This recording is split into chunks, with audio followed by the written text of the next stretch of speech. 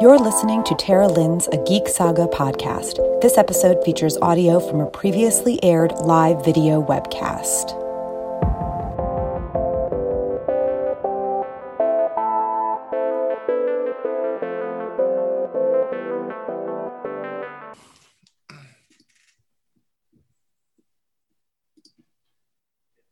All right, looks like we are live. So hello, everybody. Welcome to the High Fantasy Tracks panel, Game of Tricksters, which is about the trickster trope / archetype and the characters that represent it in Game of Thrones and A Song of Ice and Fire. My name is Tara. I'm going to be your moderator. You can find me across the web at A Geek Saga. I am the organizer of Ice and Fire Con, which is the first ever Game of Thrones Song of Ice and Fire convention in the US. And I've been doing Game of Thrones panels at Dragon Con since 2012. So it's been a rockin' like 8 or 9 years or something like that. So my other panelists, I guess we'll start with, it looks to my left on my screen, which is Rebecca. I don't know how it looks for you guys, but we'll go Rebecca, Andrew, Chloe in that order.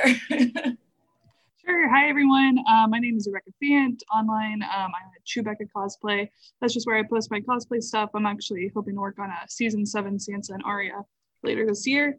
I'm just a big Game of Thrones fan and nerd in general. By day, I'm a teacher. I teach 8th grade history. And by night, I'm reading sci-fi and fantasy. So I'm glad to be here. All right. Hey, guys, I'm Andrew. This is my first virtual Dragon Con, but this is my 8th total Dragon Con. I'm counting this one.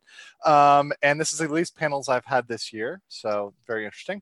But I am also on the Small Council, which is the organizing group for Ice and Fire Con. And you can find me at Stat Check Podcast, which is on Spotify, Apple Podcasts. And I'm glad to be here today talking about tricksters in Game of Thrones. Hi guys, my name is Chloe. Tara put me last because I have a Daenerys level of titles to talk about.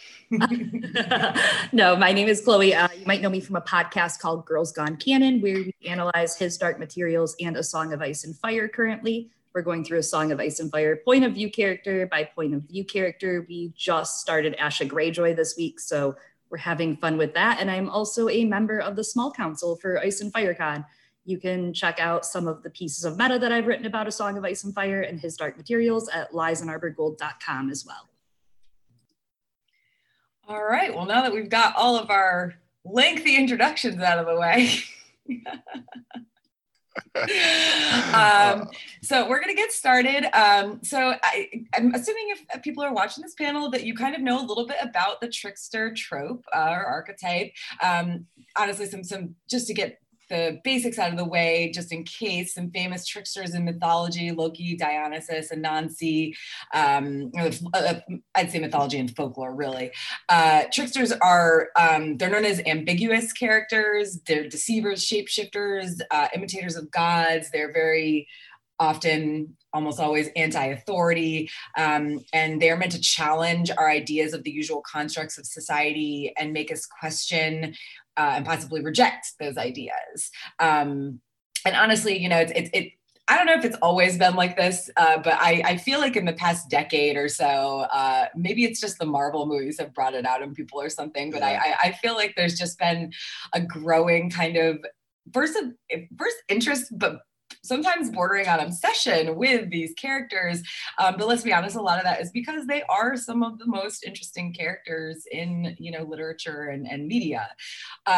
So I know Chloe had, I believe, brought up she found some information on the 6 traits of tricksters. You want to let us know what those are, Chloe? Yeah, from the book Mythical Trickster Figures from Hines and Doty. They said that every trickster has at least a few of the following traits: fundamentally ambiguous and anomalous, deceiver and trick player, shapeshifter or master of disguise, situation inverter, messenger and imitator of the gods, and sacred and lewd bricoleur. Basically, it's not all of them. Can you define that word, Chloe? Because bricoleur is a big word for me. It's a little early for a Dragon Con Saturday. I'm sorry. Backtrack on that, Andrew. It's Basically adultery or like trickery or construction and creation of available things. So someone who creates something, or a god, a lot of trickster gods, or life creating, like biological creation. So maybe a little bit of that. Like when Zeus would swoop in and be like, yo, I'm an eagle. Now I'm a sexy dude. Yeah, except like that and his bajillion children, except Robert in what we're talking about. Boom. Segues. Yeah, and there's a lot of those, and I think like there's different types of tricksters, right? Because you have sort of what you would think is more in your face tricksters, and I hate to bring it to, but like Loki, you know, the trope, I think he's more of in your face trickster. Versus in Game of Thrones, you have people who are kind of low key. You have the Littlefinger, you have Varys, you know, which are a little bit more on the low than some of the other trickster archetypes. Well, let's be clear. When you speak of Littlefinger and Varys not being obvious tricksters, I'm assuming you're speaking of the book versions of those characters. Book! We are talking about the book, people. We'll always be talking about the book. And if you'd like to know more about the book, there'll be a Windsor Winter panel tomorrow. Check in that. I mean, and there's a lot of very obvious, like, and honestly, as much as you say they're more low key tricksters, Varys and Littlefinger. I mean, they're secretive. Yes, I don't know if I still think it's pretty obvious that they are what they are. Go ahead. No. I say that because the quotes, right? So if you go to the book quotes, the book quotes, they say, you know, about Littlefinger, I believe the quote is, you know, he's so friendly, he gets along with everybody. So that's why people just end up falling into it. You know, even if they kind of get a whiff of, okay, this guy's got an agenda, he's just so easy to get along with that they go along with it. You know, Varys is the same way. He's always appearing to be helpful. He's always appearing to be, you know, subservient. That makes him, you know, when he turns out to be running counter to their course, they're so surprised, like Ned or like Kevin Lannister. You know, that was a complete surprise because they just would never expect that type of person to do that thing. I did see when I was doing a little bit of research for this panel, I did see someone refer to Varys as the ultimate catfish. I love that. Really, that is very chuckle. 2020. Yeah, it really is. Like, you know, he's great at changing his appearance, not just like his clothing and his overall look, but even his voice.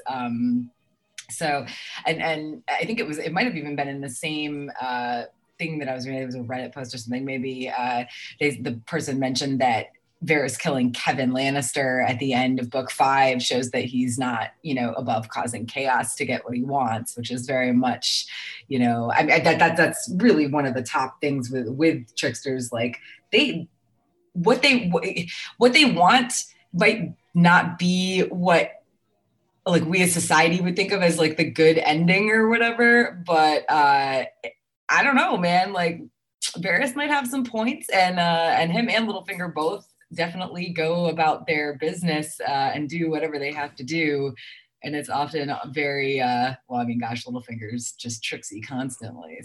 So I mean, but I guess that's a good question though. Maybe everybody on the panel can have a thought about it. Mm-hmm. Does a trickster have to have an agenda? Like clearly Littlefinger has an agenda, Varys has an agenda. But then there's other types of tricksters, like you might say Tyrion, when he's, you know, jesting with people. You know, he's debatably a trickster. I think he's doing it for the lulz. He's like doing it for himself. I don't think he's doing that with a necessarily a long-term agenda. He just wants his own self-entertainment, you know, which I think is in the line of almost Loki. I think it could go either way. You know, I think that's the fun of it though, is when someone doesn't have an agenda or you don't know their agenda, it kind of adds that spontaneity, but then you also like following along with the ones that do.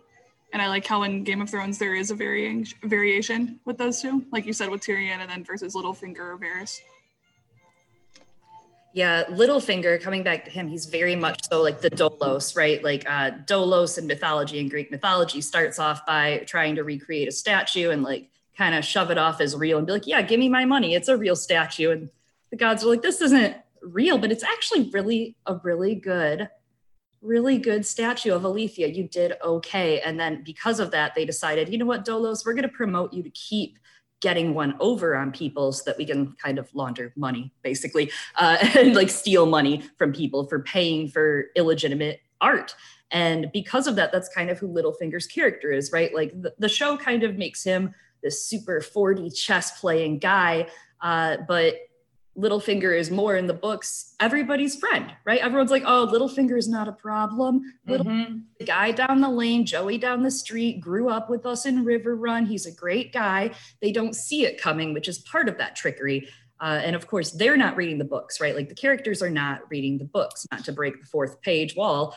We're reading the books. There's stuff that George obviously wants us to read, which is something really interesting for Littlefinger. We'll talk later on a little bit about his relationship with Sansa and how that's his Achilles, right? Like he so blinded by that he's giving his secrets and trickery away, which he's never given away before. So I think that's a really interesting dimension to the character in the books.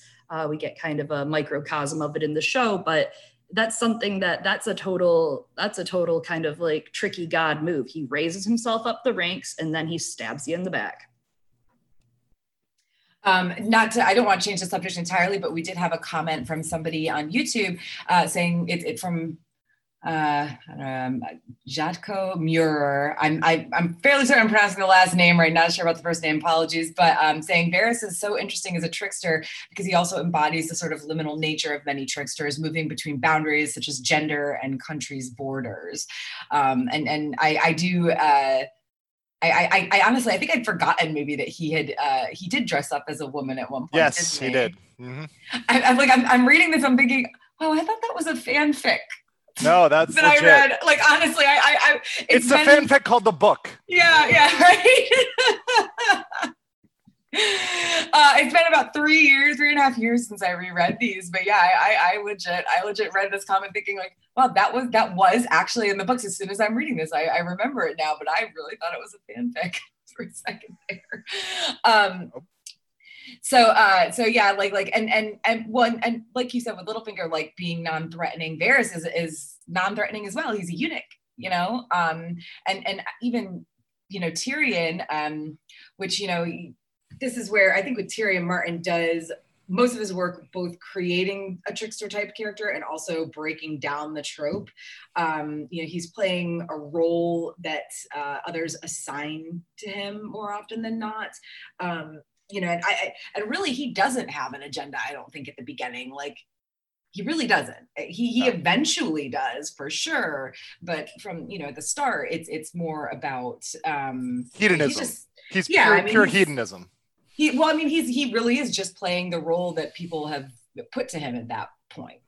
I would also say that for Tyrion, George is, and something that George is doing with this trickster role, he does actually explore it a lot for disability. As far as like Tyrion's disability and him coming out as this monster to his family, yes, he kind of is just rolling with chaos at first, but it's also sticking it to the system that has stuck it to him. Mm-hmm. He has been born a monster. He has no reason. Why would he want to be better? He's rich. He doesn't have a want. He can have as much wine, as many women as he wants to fill that hole, that vacuous hole, right, in his heart.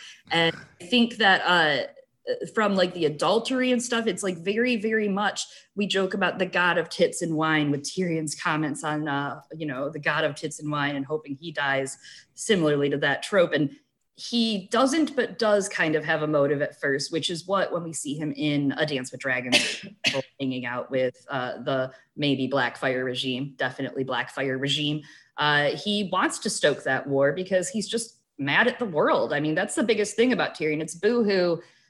He lets his disability get the better of him, and his dad's a monster, as we see how it messes with his whole family. And when you look at Greek mythology, the Lannisters are, as we know, like that's the house of Atreides. That is, they are some incestual, downfall, tragic people, and all of it is pure like mythological gold.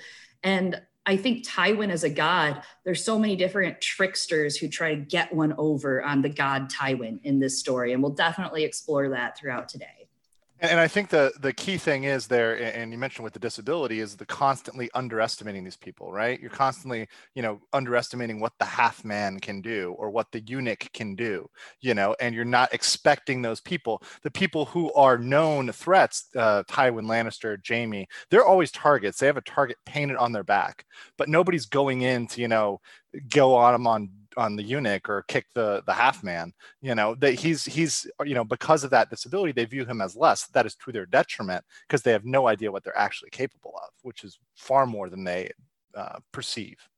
Well, I mean, and I feel like I didn't want to miss pointing out also that House Lannister was literally founded by a trickster, Lan the Clever. So, and honestly, like, I think that, yes, of course, that's Song of Ice and Fire's own mythology. I'm sure things were in many ways, his story is told bigger than it actually happened. But I think it's interesting or important to point out that House Lannister was founded by a trickster, because I feel like in the end it's going to end up with a trickster too. So yeah.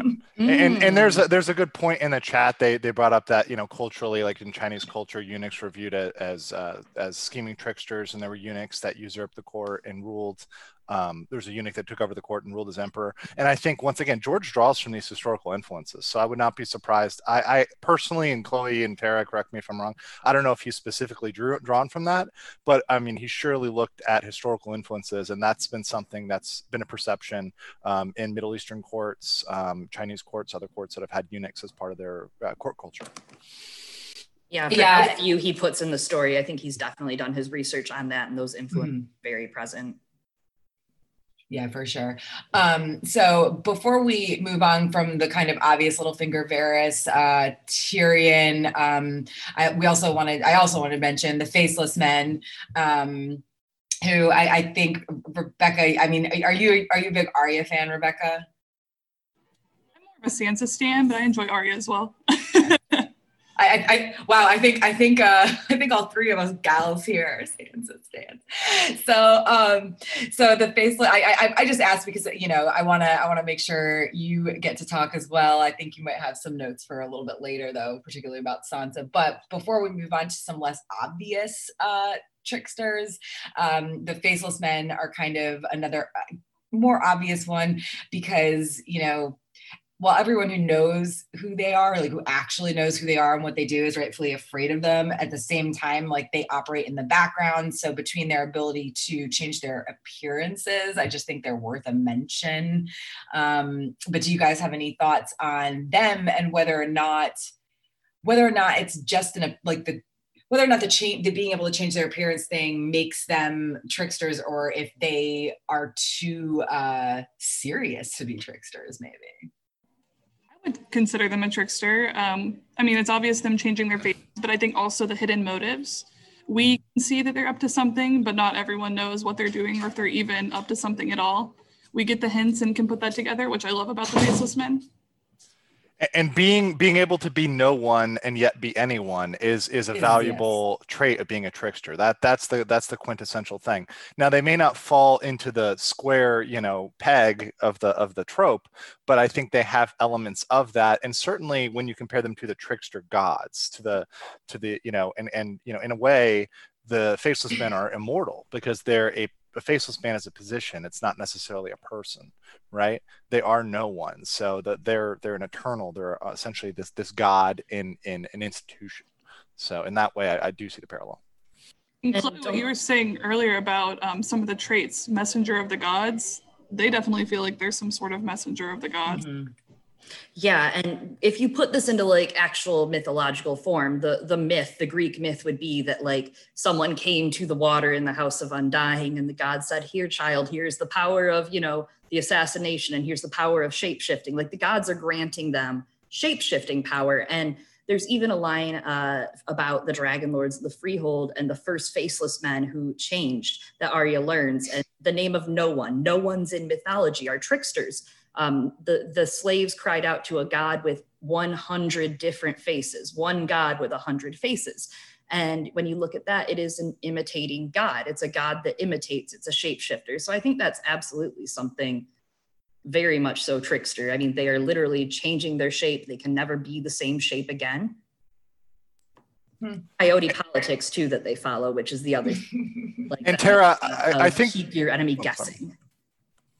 And to go into this, because I think Chloe and Tara, this ties into a question we got in the chat. I was going to say. Which, no, it does. It really does. No, because it says, in the question was, in A Song of Ice and Fire, is being a trickster and deception overpowered when compared to honorable actions, combat, and other more straightforward engagements, or at least displayed as such? And that's by Prince Phocion, forgive me if I pronounce that wrong. I'll just give a quick comment that I think that deception is accurately displayed in its power because it's subverting a norm. But what you're not seeing is the hundreds of normal engagements, because in the course of a book, you're not seeing how many normal duels were fought, right? So when you see one duel that employs trickery, like Bronn's duel, where he used different tactics, it's effective because it's not normal. You may see that as in the book more because that makes a better story, but what you're not seeing is the cultural norms that are just day to day that are being subverted. So that's my thought on that. Does anybody else have any thoughts on that question? Whether, being a trickster and the deception that comes along with that is overpowered when compared to, the more honorable things like combat, etc. I think George definitely puts an emphasis on it because I think he values the mind, and I think he said in the past he identifies with Tyrion a lot. But I wouldn't say always. That's part of the fun, is not having a clear answer that it'll always win or always lose. That's a great comment, because I mean, that's the other thing, is like, it is specific who is a trickster. There are people with trickster traits. That doesn't necessarily make them tricksters.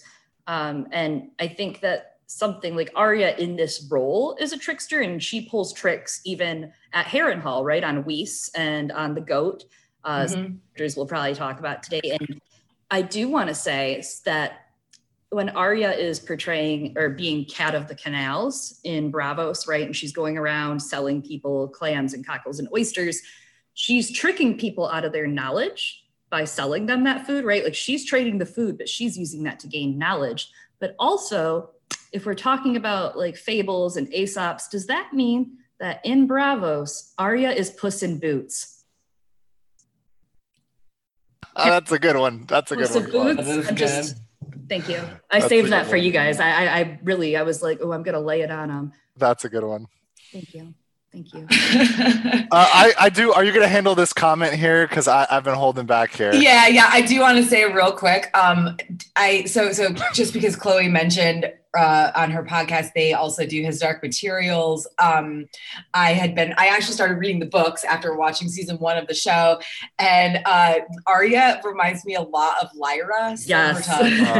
With the renaming of herself, like giving people the other names and everything. And it's like, you don't really think of Arya as a trickster because her story is sad and serious in a lot of ways, but she's constantly tricking people, like not just playing little tricks when she's at Harrenhal, but the changing of her name, the being able to like just lie so easily and fool people about who she is. I mean, and honestly, one of the good things that the show did, and really only because they had to, I guess, but when they shoved Arya and Tywin together at Harrenhal, the stuff between her and Tywin was great, because like he actually saw through her in some ways, like, I think, but she was still able to fool this like god of a man. So yeah, that was a good change the show made, and it showed her skill for sure. Something about Arya at Harrenhal in general, those plots are very Greek myths. Like in the books, Vargo Hoat is something I want to bring up. Vargo Hoat gets kind of replaced in the show. They just let Harrenhal be a little different, but in the books, Vargo. No Zorse. Yes, he rides in with his very merry men of awfulness and misfits. And Vargo Hoat is called the goat, right? So he's like half man, half goat, which makes him a satyr, a trickster. And he actually has a perfect trickster arc. So in the beginning, he switches sides, right, from the north to Tywin's crew and back and forth. And he ends up tricking Tywin, a god, by chopping off Jaime's hand in the books. So by the end of his plot, he's done awful things, like puts Brienne in the bear pits that Jaime has to get her out of. And at the end of his story, he actually gets punished by getting his hands chopped off. Like that's what the mountain shows up. Tywin's man chops his hands off. So that pays for him chopping Jaime's hands off. And in the end, he's forced to eat himself until he's killed. And, the gross stuff that comes with A Song of Ice and Fire. But it's a perfect arc, right? Like that's a trickster arc. He tricks people and he chops off Jaime's hand. He gets the eye for an eye from Tywin the god, loses his hand. I just thought it was such an interesting portrayal of tricksters in the story. Yeah. I when I saw you had mentioned some Vargo Hoat notes that you had to me, and I was like, oh gosh, like you don't think about characters like that a lot of the time. All right, so I do want to get to some of these questions. Which one specifically, Andrew? Because the first one, I'm all about the Cersei. Okay, Cersei is a trickster with her. Yes. I ate his children situation. Yeah. So would you consider Cersei a trickster? This person, Amy Blackfire, said she sure tricks Bobby B. Heyo. Yeah, I mean, honestly, like Cersei is not very good at things and stuff. Well, hold on. I think that she actually was successful in tricking Bobby B. I think, and we only see the end of their relationship, but clearly they had a relationship for a certain length of time in which she was able to convincingly play that role. I think we get to the end of the role where her F's given are very low, but she'd been playing that role for a long time. This was not like 10 days and she was out. This was years in the making. 3 children, that's a lot of time to be playing that role. I think with Cersei too, she thinks she's a trickster, but she isn't necessarily to everyone else. In her head she is, and she has a couple of the traits, but we're seeing her in her headspace, but that's a lot different than how everyone else is seeing her on the outside. Yeah, she definitely, and like you look at it again mythologically, like she bears children for the king but tricks him and they're not his. And in mythology, like she's very close to actual Cersei in Greek mythology, who like tricks men to her island and feeds them poisoned wine and they turn into animals. Like that's definitely a trick. She does trick him, but she's not a trickster because she does not successfully pull off the trick. And as we know, she's probably not gonna live to the end of the story. I'm just putting it out there. I know that's a spicy take. Everyone's probably in the comments getting blown. What are you kidding? She's not gonna be like the second to last person to die. Queen Cersei, no. She survives past the last chapter of The Winds of Winter. I'm just going to throw my hands up in the air, and you can hear more about that tomorrow at 1 p.m. on this channel. Make sure you subscribe, hit the like button on this video. Smash that like button. Smash it. Don't forget. But yeah, Rebecca is totally right. Cersei thinks she's a trickster, and Cersei, yes, exactly, tragic downfall in store for her, unfortunately. She basic. Yeah, she basic. So we also have a comment from a crisp. And all I can think of now is potato chips. So very British where my mind's at. You also see people try and outsmart and flatter the tricksters on the Titan's daughter by trying to make sure Arya remembers their names and by giving her gifts. So that's just a comment, but if anybody had any thoughts on it before we go on to some of the less obvious ones. I think we can move on to the less obvious ones. I think that's a good observation. So I think I'm going to go backwards in the notes that I have from myself, and I think really you guys did more of this input than I did. But I'm going to go from the bottom up because I saw this last one and I have to. Patchface. So obsessed. Yeah, well, whatever. I literally have like Patchface like dolls that people have made. Like that's creepy. Yeah, like little ones. They're cute. So Patchface is probably a trickster, right? Like he's a potential messenger. I would say straight up he's a messenger of the gods. I don't know. I mean, I think that might, the difference between a trickster and an insanity, right? It's just someone who is literally insane, and that just coming off as trickery because you don't know what to expect. Certainly, he's a person that people underestimate. Like he's always underestimated, but what's coming from him has like intense value. So in that way, he fits partially into that trope.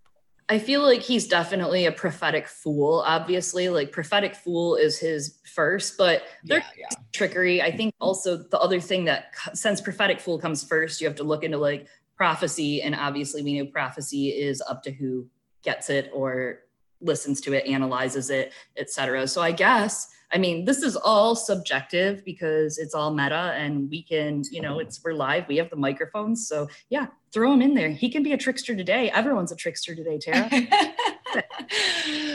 I mean, he is like, I'm honestly not sure which one of you put these notes in here about Patch. It's Rebecca. The idea of him being a deceiver, I'm not sure he is. Because of intent. Because intent. Yeah, that's what I can't get. You need intent, and that's what I don't know whether he has. Well, that's control. what we don't know whether or not he has. But I think that's why he's an interesting addition to the discussion, because like there is more to him than meets the eye, and we don't know whether there is intent there. Assuming there isn't, like nobody in the story thinks there is. Obviously they all just think he's the fool, Patchface the fool running around being weird and crazy. Nobody listens to him, nobody pays attention to his little rhymey thing, right? Rhymies that are clearly prophetic, obviously. So someone in the comments said, I know, oh. But nobody pays attention to his what he's saying, even though obviously we know as readers, because you read.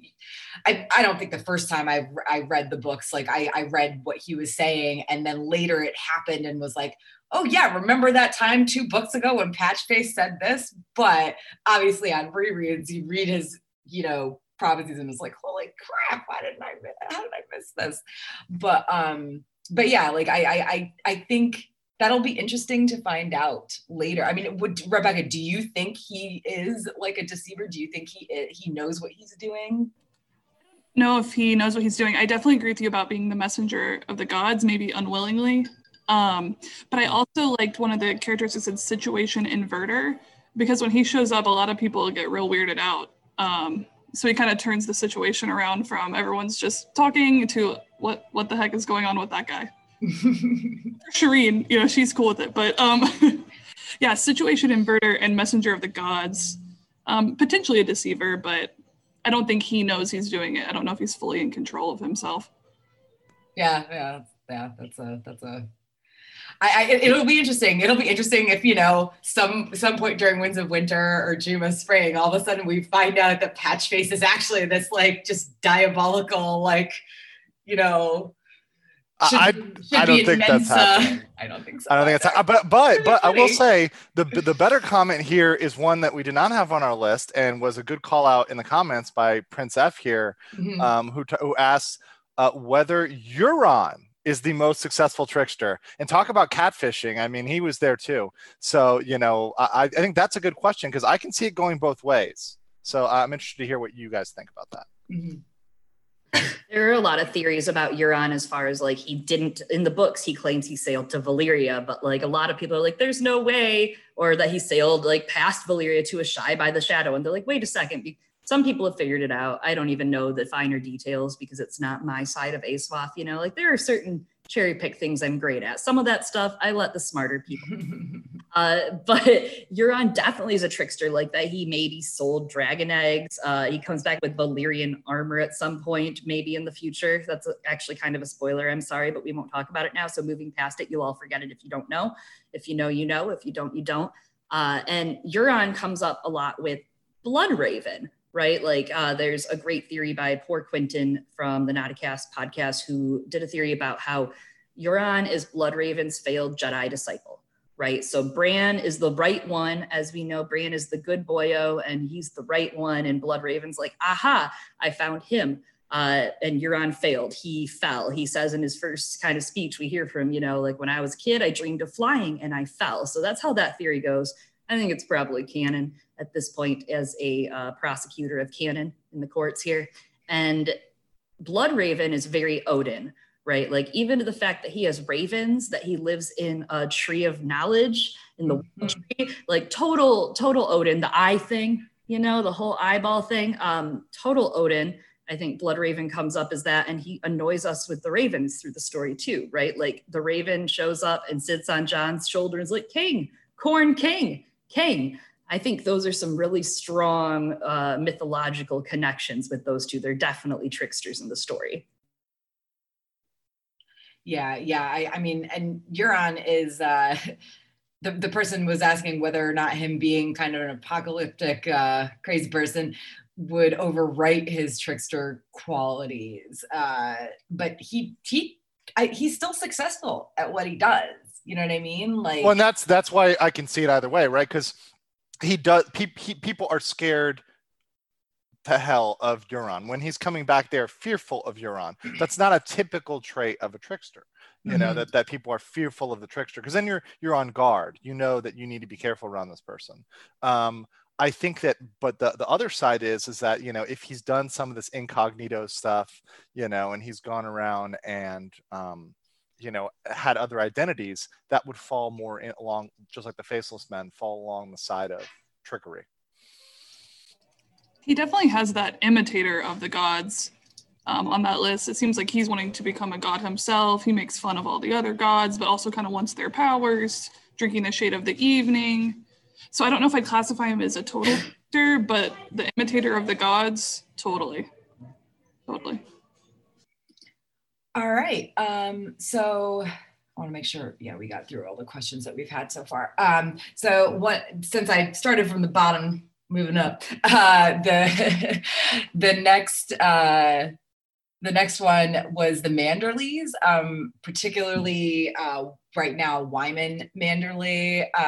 He's got that sort of jolly, funny, thing going on, but he's plotting. I mean, he baked Frey's into a pie, So I think he is.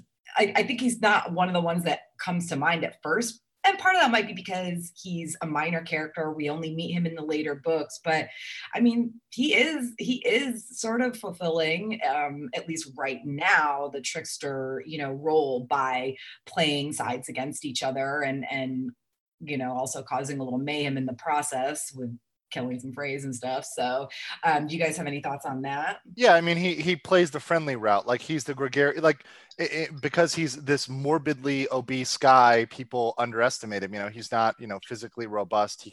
No one would view him as physically threatening because he can't move. His what is this, his 7 chins, or 8 chins, and 6 of them were cut by the knife. I mean, they don't view him as a threat that way. And he's sort of the kill him with kindness, but meanwhile, he's building a fleet. Meanwhile, he's got the most heavy horse. Meanwhile, he's scheming. Now, some people are on to him, but I would still say he has elements of a trickster. Now, where that merges over when we're talking about honor earlier and whether honor is effective. He is doing it with an honorable agenda. Does that negate the trickster elements? I don't know.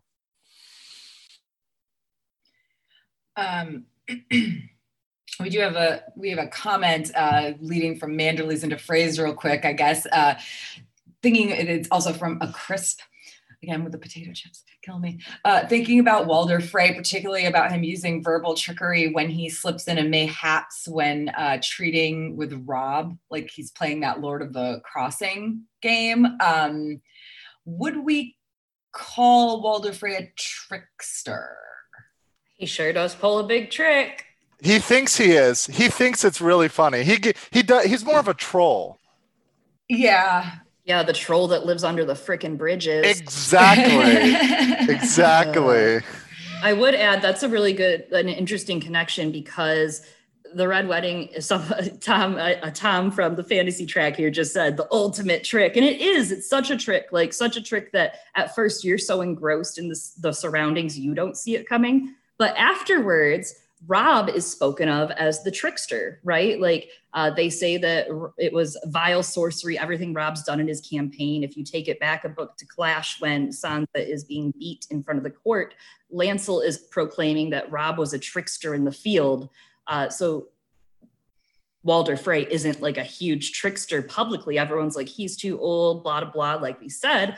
But he actually pulled this big trick while letting everybody else think that Robb, using sorcery and warging, just like Sansa is spoken about later, that it's him that's the bad guy. So it's really interesting to see where the PR kind of lays in the story too, right? Like, we know they're tricksters, but no one else does at all. Well, and I guess like this kind of begs the question though, where do you draw, especially in this series, where do you draw the line between whether a character is in fact a trickster or whether they're just a plotter and schemer? Somebody asked, by this is House Tyrell or Olenna a trickster? I mean, I think there's a little bit of that to Olenna specifically because she plays this like I'm just a little old lady, particularly in the books. The way she's described is a lot less daunting than the way she was portrayed in the show. Though of course we love Lady Olenna in the show. Let's be honest. I think that with this series, there's a lot of gray area between whether a character is in fact a trickster, whether they actually fit the characteristics, the trope, the archetype, versus whether they are just a plotter. And I think like Walder Frey, like, man, I don't know, dude's a jerk. Like, does he pull off this giant trick? Sure he does, but like, I mean, I don't think it's a trickster thing with him. I just there's more to an archetype than deception alone. Yes. Just saying that you've pulled off a deceptive thing, anybody is capable of that. But doing that as part of a matter of course, almost like you're doing it as a day-to-day thing. It's part of a longer strategy, or in this case, as an archetype, your personality. Right? I think Walder Frey engaged in that deception because he was salty, because his normal plan of going along with it, of extortion, being a bully, that didn't work at first. So he employed deception because he knew the straightforward approach wouldn't work. Yeah. And I think that like Andrew said, there's more to it than just being able to deceive somebody. Like just because they trick somebody doesn't make them a trickster. I think Wyman Manderly can fit this because there's several aspects to his character and to the way, the things he's doing and everything that play to the archetype as a whole versus Walder Frey, who, I mean, he wears, like, everybody knows what he is. Okay. Everybody knows what he is. And he's not ashamed or afraid or anything to sit there and be like, yeah, whatever, I'm Walder Frey. Like, so I just think that there's, we could definitely easily shove them into the category, but there's enough of the actual tricksters in the story to not have to do that. Now someone's asking best or most impactful backfiring tricks, such as Ox Cross for Robb and Edmund, or Victarion's tricksy plan to steal Dany and the dragons. And this will lead into some things Chloe wanted to get into about Dany, I think. But I mean, Quentin too. Quentin. I was going to say Quentin, yeah. Quentin, yeah. I mean, that's literally back on fire. Yikes. Yeah. But I mean, these are talking about like tricks that backfired isn't necessarily talking about tricksters as a whole, but I mean, we haven't seen Victarion even try to steal Dany and the dragon. And let's be concrete, because I think we waffle a lot on this. Victarion is 100% not a trickster archetype. He does not have a trickster archetype in his bones whatsoever. I mean, he's probably getting tricked right now in many, many ways.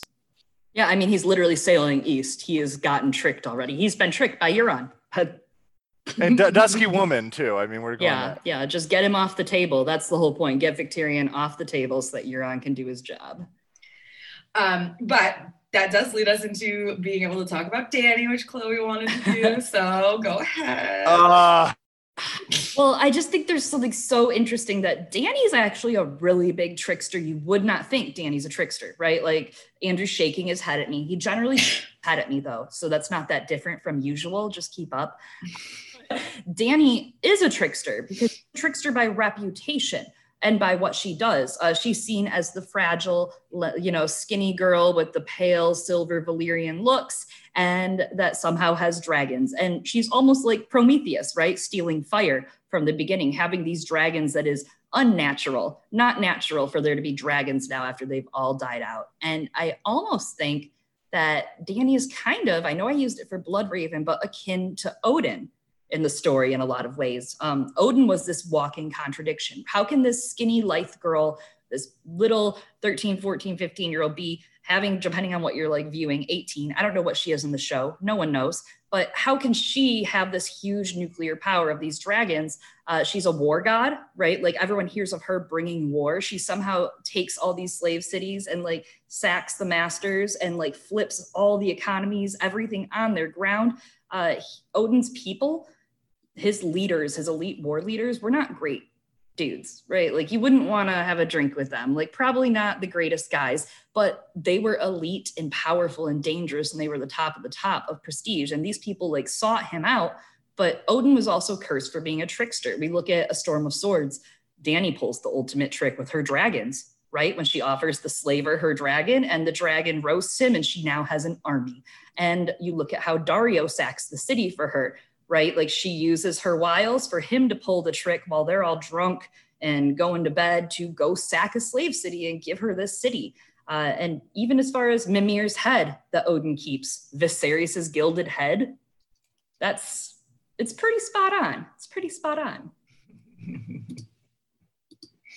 I mean, I would say that I think it's a round hole, but I mean, you're trying to fit it in there really well, Chloe, and you almost convinced me. But certainly she does subvert cultural norms, and I think that is a huge part of her character arc, is how much she subverts norms and expectations. So I'll give you that part. Well, while we're on some female characters that you maybe wouldn't expect as tricksters, we might as well, we're getting kind of close to the end. We got about 10 minutes left. So let's move into what might be our final point, especially with us, especially with the four of us, or at least the three of us on this side of the screen. Sansa. Learning trickster moves from Littlefinger. Rebecca, you wanna? I know we're all three of us gals are Sansa stans, but Rebecca hasn't said much in a bit. So go on with your Sansa. Yeah, I love Sansa, and I loved her in the show, but I'm super excited to see what happens in the book, because I feel like it's a lot more nuanced. It's more of a slow build.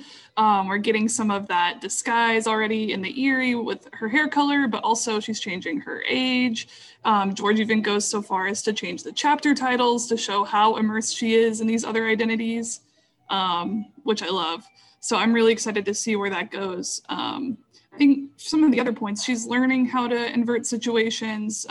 She's starting to get those skills, starting to be a bit more ambiguous. Not really a messenger of the gods, but even with, like, if you want to bring in warging abilities, shape-shifting abilities, we see some of that with Sansa too. All the Starks, but her especially fitting with the other stuff she's learning from Littlefinger. I love her as a potential future trickster. Yeah, I mean, I don't know that Sansa really has it in her to totally fulfill the trope. But I definitely think that she's going to play the game as one for a little while. I don't know. Does anybody else have like additional thoughts on that? She's learning from the best. I mean, what can I say? I mean, so she's going to have to employ that to a certain extent. Now, the question is, how much does that change her? That which is a question in, I think, a lot of fiction, is how much does going through that and doing that change you internally, right? Can you become that archetype by having to employ those tactics, or do you retain an archetype or character that is distinct from those archetypes? That's an interesting question. Yeah, and when we go back to like A Storm of Swords, for example, there's a passage where Littlefinger basically tells her, what's more dangerous, the dagger brandished by an enemy or the one pressed to your back you never even see? And he explains that he has 3 hidden daggers in talking about different men from the Vale that are paid and on his side, and how he's basically positioned them on the chessboards that they're playing against each other, or pardon me, the Sivas board. And he tells her at depth, like, this is why I'm doing this. This is why I'm doing this. But while he does that, what he's doing is explaining, this is how you can understand how my mind works, Sansa. And, oh, this is how you will actually end up defeating me, because he's handing her the information, right? It's his failure as a trickster. And another spoiler, I think he might die in the books too, because it turns out the bad villains that aren't that great at what they do die. Anyways, I digress. Under your belt, Andrew. But he's going to give away the game in the end, right? Like that's the problem. And that's why when you look at someone, like I said earlier, Vargo Hoat, he has the full trickster arc because tricksters don't usually survive the story, right? For the most part, tricksters usually in the end get caught by the gods they're trying to play with. Yeah, that is true. And somebody in the comments, a crisp again said, I think that because humor is, this is a comment I'm reading. I'm not saying this as myself. I think since humor is associated with trickery, and women in Song of Ice and Fire usually have a more internal humor, often steeped in irony, they aren't usually associated with trickery, which is absolutely true. I mean, like I said earlier about Arya, like her story is a very sad and serious story. Whether or not you want to believe it, it is, deal with it. Like girl is literally just a child of war. But she still very much, despite being sad and serious, fits. I honestly think she fits the trickster, archetype more than a lot of other characters do. And I think that, with Sansa, it's definitely, she's not there yet, but I think she's definitely gonna, like I said, she's gonna play that game for at least a little while, before she settles into be Queen of the North for the rest of her long, long life, hopefully. I think she's definitely gonna use some stuff against Harry the Heir. I'm going to be interested to see what happens with him. I just feel like I don't know if he's not longed for this world, but, good things are going to happen to Harry. So I think those are the Cersei tactics. That's the Cersei brand of trickery right there. I'd also say like Sansa fits a hero's journey pretty exact. If you line up the major plot points of Sansa's story, it is a hero's arc. The Stark kids fit that. Bran obviously fits the hero's journey. Jon has some big moments of the hero's journey. Even Arya has some. They have the Jedi training montage. That's a big part of it. And so Sansa using some of the trickery that she comes up with, it's part of that mentor kind of arc, right? Like that is where the mentor comes in, and then it turns out the mentor is bad and the mentor becomes an obstacle for the hero that they have to get over. So I think that's kind of where a lot of those like shape-shifting, decepting, imitating a god, passing judgment on life, as we know is a big thing for the North. He swings the sword. That kind of stuff all fits in with some of those trickster things. And that's another mention of where that trickster trope comes in the story. But again, I guess it doesn't always dictate it. All right, so we're getting close to needing to wrap up. I think we have like a few minutes left. So does anybody have any, 5 minutes actually. So does anybody have any like last thoughts that we maybe missed, or that you kind of came up with while we were talking that you haven't Well, you missed one comment, and I will do this as a bump to tomorrow. Yes, you did, which is George R. R. Martin the ultimate trickster? Yeah. Which I think, if we want to interpret it as when the book will be done, I think that's very much true. But you'll learn more about that on tomorrow's panel. I mean, like, honestly, I think that it's easy now that we have the 5 books that we do have to, like, when you're reading them one after another, to be like, oh yeah, I knew this. But yeah, listen, Martin, he absolutely, like, he turned stuff on its head a lot when he was writing these. I mean, if you actually had to wait between books, like wait for the publication, like we've been waiting for Winds of Winter, but if you were waiting for those, what was it, 5 years, I think 6 years, something like that, between Feast and Dance, like, and there's still so many things like that hadn't been explained. I mean, really, let's be real, Martin is the ultimate trickster in a lot of ways, and maybe that's why he writes them so well.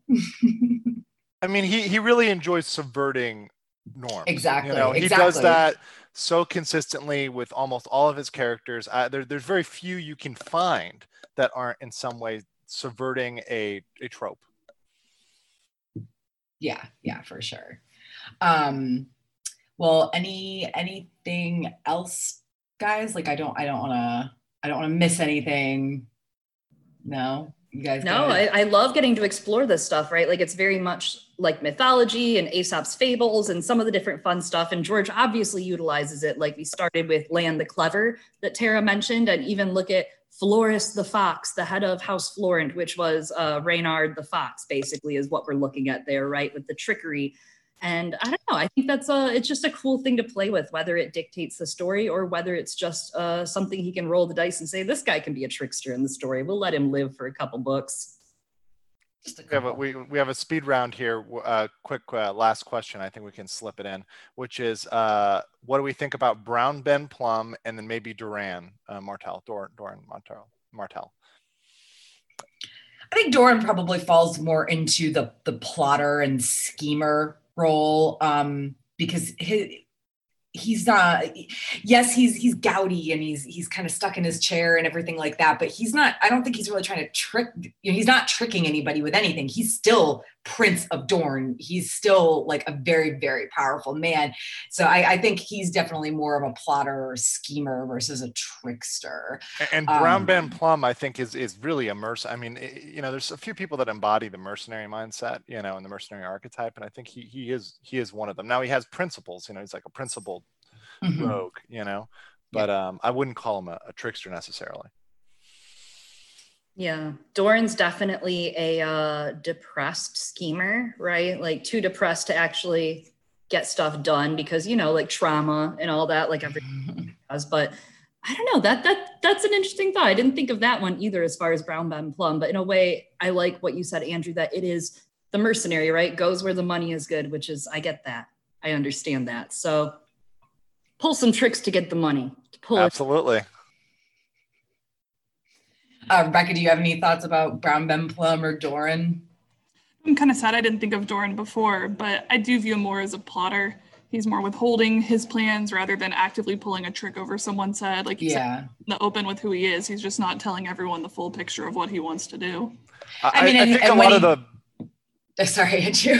When he does tell them, he tells Arianne the whole thing. You know what I mean? I don't think he's holding anything back from her. And I think that those two kids think they're a lot better schemers than they really are, both Arianne and Quentin. They think they think their schemes are hot fire, but they are quickly doused. I actually don't think Quentin thinks that he is that good at it. Like, I'm pretty sure his whole mindset the entire time is like, wow, I am terrible at this. I am terrible at this. Why did Dad send me to do this? So, well, on the way he just wants to go home. Yeah. I thought he thought that he really did think showing up that that things were gonna work out. He had that false conception.